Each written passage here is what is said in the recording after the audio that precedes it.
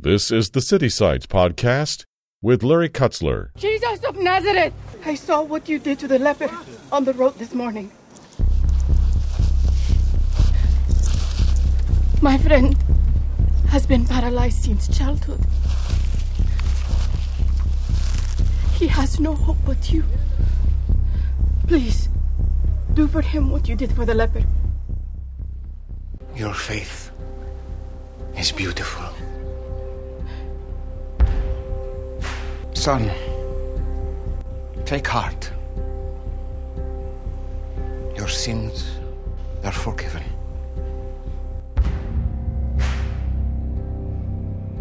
Who can forgive sins but God alone? Right. But I ask you, which is easier to say? Your sins are forgiven, or rise up and walk? It's easy to say anything, no?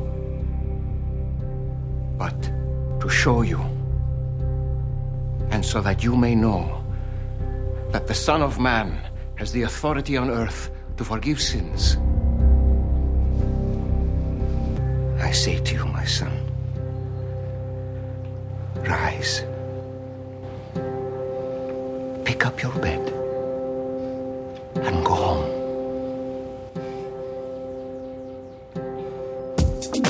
This podcast is the design of City Sites Urban Media, and our goal is to bring into focus the difference between culture and God's ideas found in His Word.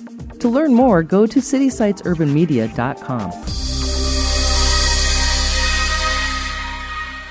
You know, rarely do I get the opportunity to talk with a man whose ministry life has spanned the globe. Dr. David Nichols has been a professor, a traveling missionary, an itinerant evangelist and preacher, and has written several books on the theme of healing. We're so privileged, Doc, to have you on board here at the City Sites Podcast Network. As you know, you spoke at our church, City View Church in South Minneapolis, not too long ago, and you spoke about healing. Now, my question is, a lot of folks don't talk about healing today. I don't know why. What's your thoughts? Well, I think that healing is one of those ministries where if you pray for it and believe for it and nothing happens, you have an even more serious set of problems you have to deal with. And you do anyway. But the church in our Western society and civilization has really become adapted to that kind of cultural worldview, really, of the modern age. I know we've moved into the postmodern age now in the last few decades, but the modern age was a time when we had planes, trains, and automobiles like nothing anyone ever had, and a great trust in human ability arose to get things done. And along with that, of course, came many advances in medicine and the ability to heal the human body that way. And there's no way that I'm against that. I'm totally for that. Anything we can do to have someone get well is great. But I think there's a subtle thing that happens with all these advantages we have in Western civilization. And it's one of the things that makes it different from ministering over in third world countries. That was one of your questions as well. Because you go out into a third world village, there is no medical infrastructure. There's no clinic. There's no hospital. You literally will have people in your meeting. Some of them, if they don't get healed in a week or two or some in a day, they'll be dead. I came to realize that, and I just took that as a responsibility in seeking God. I want the power of God to flow in those meetings to meet the need of the whole person. Obviously, their spiritual need first, to be saved and have their sins forgiven.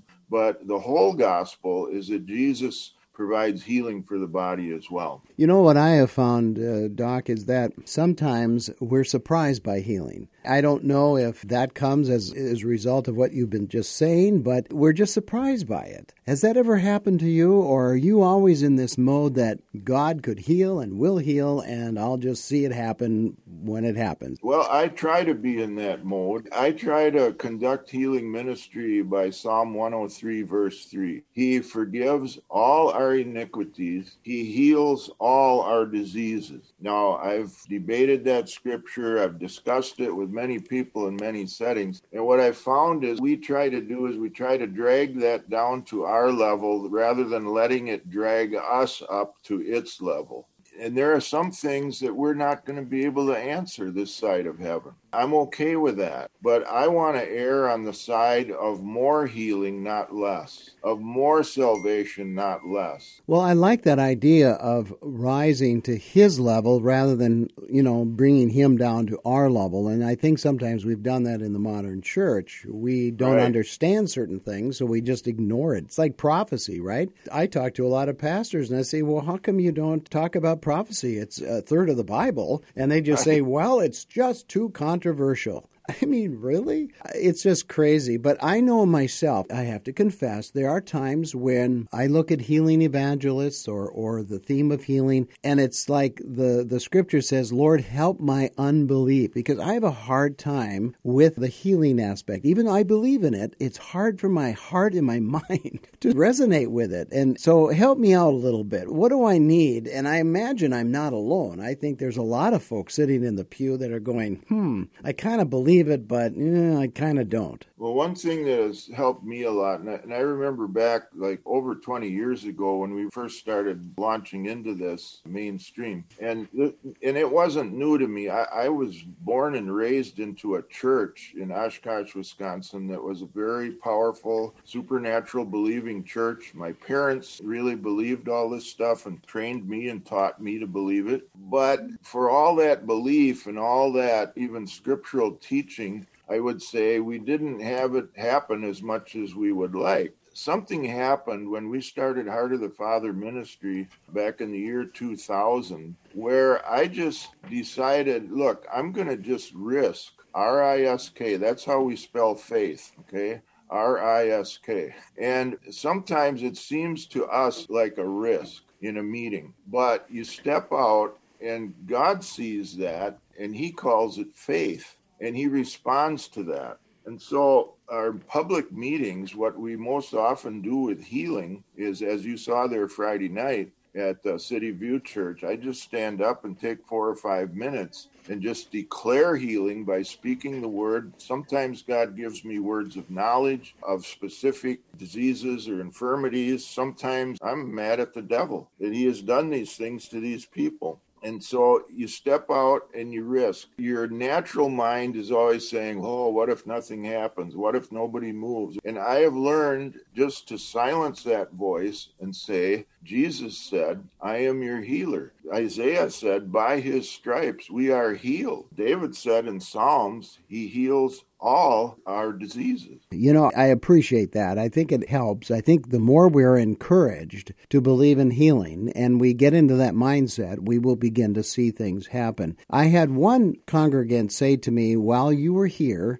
that healing had gotten bad press over the years because so many of the national healing people are charlatans. At least that was his word. They were charlatans. They made a mockery out of the healing gift rather than healing being just a blessing. They made it into a sideshow. Again, his words. And so what do you think about that? I mean, when people see some of these, can we say charades sometimes on TV, it's almost like a circus. It kind of cheapens the healing process. Does it or does it not? I think there's a couple of different things going on there. I think there are a few, and some of these have had movies made about them, and documentaries and so forth, who have actually learned how to fake healing and do that with lights and PA systems and all this stuff. I think they are vastly in the minority. They do exist. I think what you would disagree about would be their style, and I would disagree. Anytime people are bringing attention and glory to themselves instead of Jesus,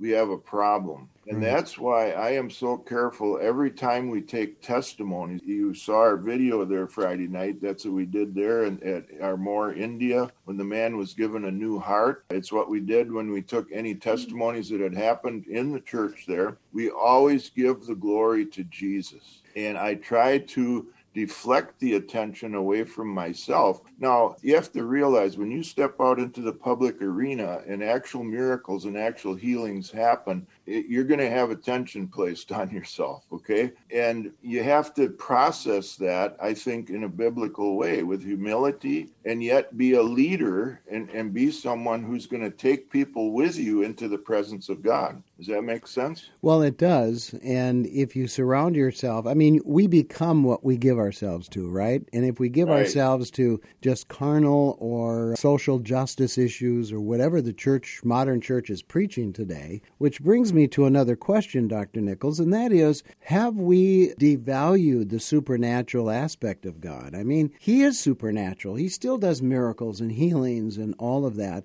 But it seems like today the modern church wants to help people get better in themselves, the self-improvement ideas. And the supernatural sometimes is just placated to relegated, I should say, to maybe a Sunday school class or a small group. But we don't really talk about it from the pulpit on the prime time Sunday morning hour, right or wrong? Right. That has happened in the Western church. Again, there are several reasons for that. One would be a lot of churches have adopted what's called an attractional methodology, where the whole scheme of the whole thing is to attract people to the church by whatever means necessary. And you mentioned some of it. Some of it is a 59.5-minute service, the light show, smoke. And I'm not against any of those things if they help the cause of Christ. But we've lost something if we believe our humanistic decisions, our ways are in and of themselves going to save people and get people to Jesus, instead of just preaching the cross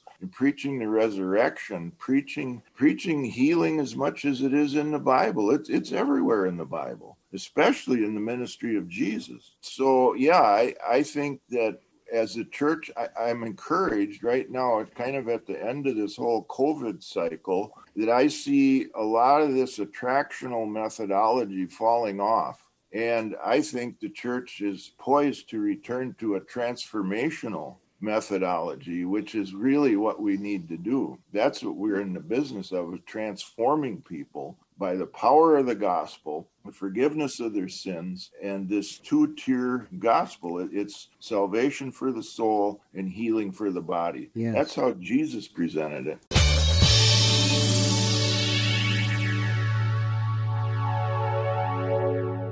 My name is James Lavender. I pastor a church in Herndon, Virginia called Word of Grace Christian Church. In 2008, I really started not feeling well. And by 2009, it came to a culmination, and I was in the doctor's office. He said, "Hey, James, you have MS." And I was in the hospital. I was using a walker. I couldn't feel anything from my waist down. I remember being at work one day. This was after I'd gotten out of the hospital, and I was, moving from one part of the building to the next. And just a pain hit. Multiple sclerosis kind of attacks your central nervous system. Well, it's your immune system attacking your central nervous system. And the pain of my nerve endings was just, everything was on fire. I was almost in tears, and one of the ladies walking down, she goes, "Are you all right?" I'm okay. But I was just reciting scriptures until it passed. So no matter what happened, it's just that foundation. And I have to attribute it to the Holy Spirit on the inside of me pushing me in that direction, because your common sense, your quote-unquote common sense would tell you, okay, read this or read that, read anything other than the Bible. But as far as I was concerned, every time the devil brought a thought to me, I said, I'm going to go to the Bible and read a healing scripture. If a problem comes, the answer is already made available. Hey, Jesus never said problems won't come. He never said trials and tribulations won't. They are going to come. That's not a faith confession. That is just a reality. But what is a bigger reality is that provision has already been made.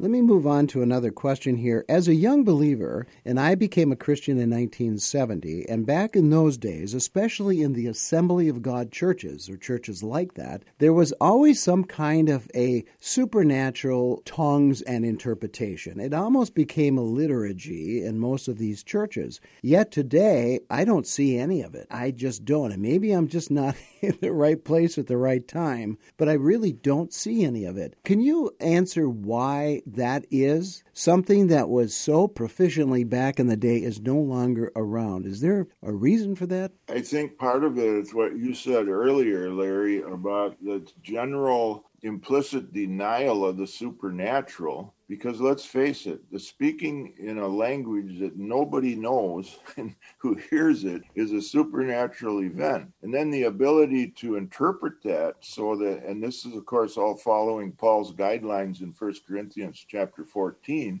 to interpret that so the congregation can understand it. It's as Paul says, the people will say God is truly among you. If we downplay that, we begin to move away from that supernatural side of God's things. Now, on the other side, I would say there have been a number of cases used in a controlling way in a service, and pastors then, rather than teaching and correcting to that point and having the correct thing happen, pretty much shut it down. I think we had some of that happening too. Well, that's a good explanation. I haven't heard anyone talk about it like that. I've asked several pastors, and they just kind of shrug their shoulders and probably say, well, it was for that season. Well, maybe, but... So I've been in several churches last several years where that actually has happened, just like it was, as you said, when we were young people growing up. Yeah, the church I grew up in, it was that happened pretty much every Sunday. I am going this weekend to a church in Wisconsin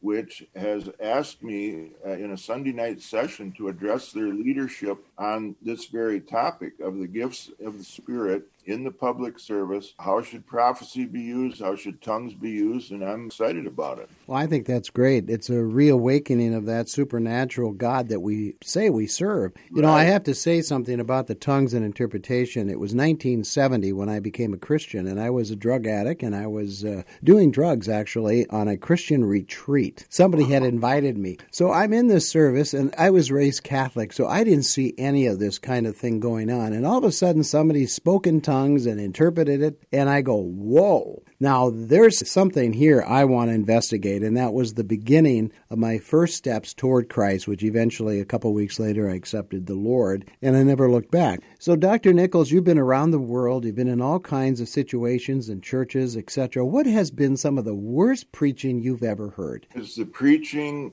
that makes grace cheap. And of course, Dietrich Bonhoeffer is the guy who set this all out in his great book, The Cost of Discipleship. But when the preaching is about making you feel good, it's about making you feel good about your life and choices that are clearly not the will of God according to Scripture. And no matter what you do, everything's going to be okay. It really is an abuse of an understanding of the love of God. And we have preached the unconditional love of the Father, the heart of the Father. That's the name of our ministry now for 21 years. And Sherry and I, my wife, we both had a revelation of this that really launched this ministry. But what we've come to see over time is this Western kind of mushy-gushy view of love is not the view that Jesus put forth. It's not the view that is taught in the Bible. And God does unconditionally love us. There's nothing that can make him not love us. But the cheap grace side of this whole thing, where you just come in here and you mumble a few words and now you're a Christian and you just go live your life and do whatever you want to do, I'm sorry. That is not the gospel of the New Testament. So on the converse, the preaching that I think needs to be done is the preaching that makes grace costly. First recognizes how costly it was for God and in sending his own son. He gave it the best thing he had, hands down. But the question is, has the grace of God been costly for you? Jesus said in Luke chapter 9, verse 23, if you want to come after me, here's what you need to do. Prepare to have a nice, cushy life where everybody likes you and everything's smooth. No, that's not what he said. He said three things. Deny yourself, take up your cross daily, and follow him. Well, where are you going, Jesus? If you want me to follow you, Jesus says, well, you see that hill out there outside of town? Kind of looks like in the shape of a skull. That's where I'm going. That is so good, Doc. I really appreciate that. And I'm with you. We don't preach enough of the cross or the blood. When I was coming up, and I'm sure you as well, we talked a lot about the blood. And we talked a lot about the cross. And sometimes that's kind of lost in today's preaching and in today's emphasis in the church. Last question, Doc. I was wondering what advice you would give, aside from what you've already said. It's all good advice. But if we specifically looked at the young preacher coming up, what would you say to them? I would say soak yourself in the scriptures. We've got all these devices now. We've got phones, we've got MP3s, MP4s, all this stuff. Get scripture on it and let it soak into your brain. And read the word, too. I mean, I know that a printed page in a book is kind of obsolete in a lot of people's lifestyle right now. I still read a paper Bible, and I like it. I heard one guy say, this was kind of funny, he said, I'd like to get an app into my phone that makes the sound of pages turning when I go through. So I don't know if anybody's come up with that yet. But anyway, that, and expect this supernatural thing that you and I have been talking about, Larry, is not really the exceptional. It's the norm in the New Testament. You start in Matthew and go to Revelation, it's a very, very supernatural message. You were in darkness, you can be changed to light. You were sick, you can be healed. You have sin, you can be forgiven. And the power of sin in your life, I think realizing this, it's one thing to have individual sins forgiven, and that's wonderful. It's wonderful to be, Adam sinned, and so I'm a sinner, and have that dealt with. But to have the very power of sin broken off of you, so you don't want to sin anymore, and then lead other people into that. The young person that can do that is going to have a ministry that is really a New Testament ministry. Doctor, thanks so much for taking the time. You said some great things here today.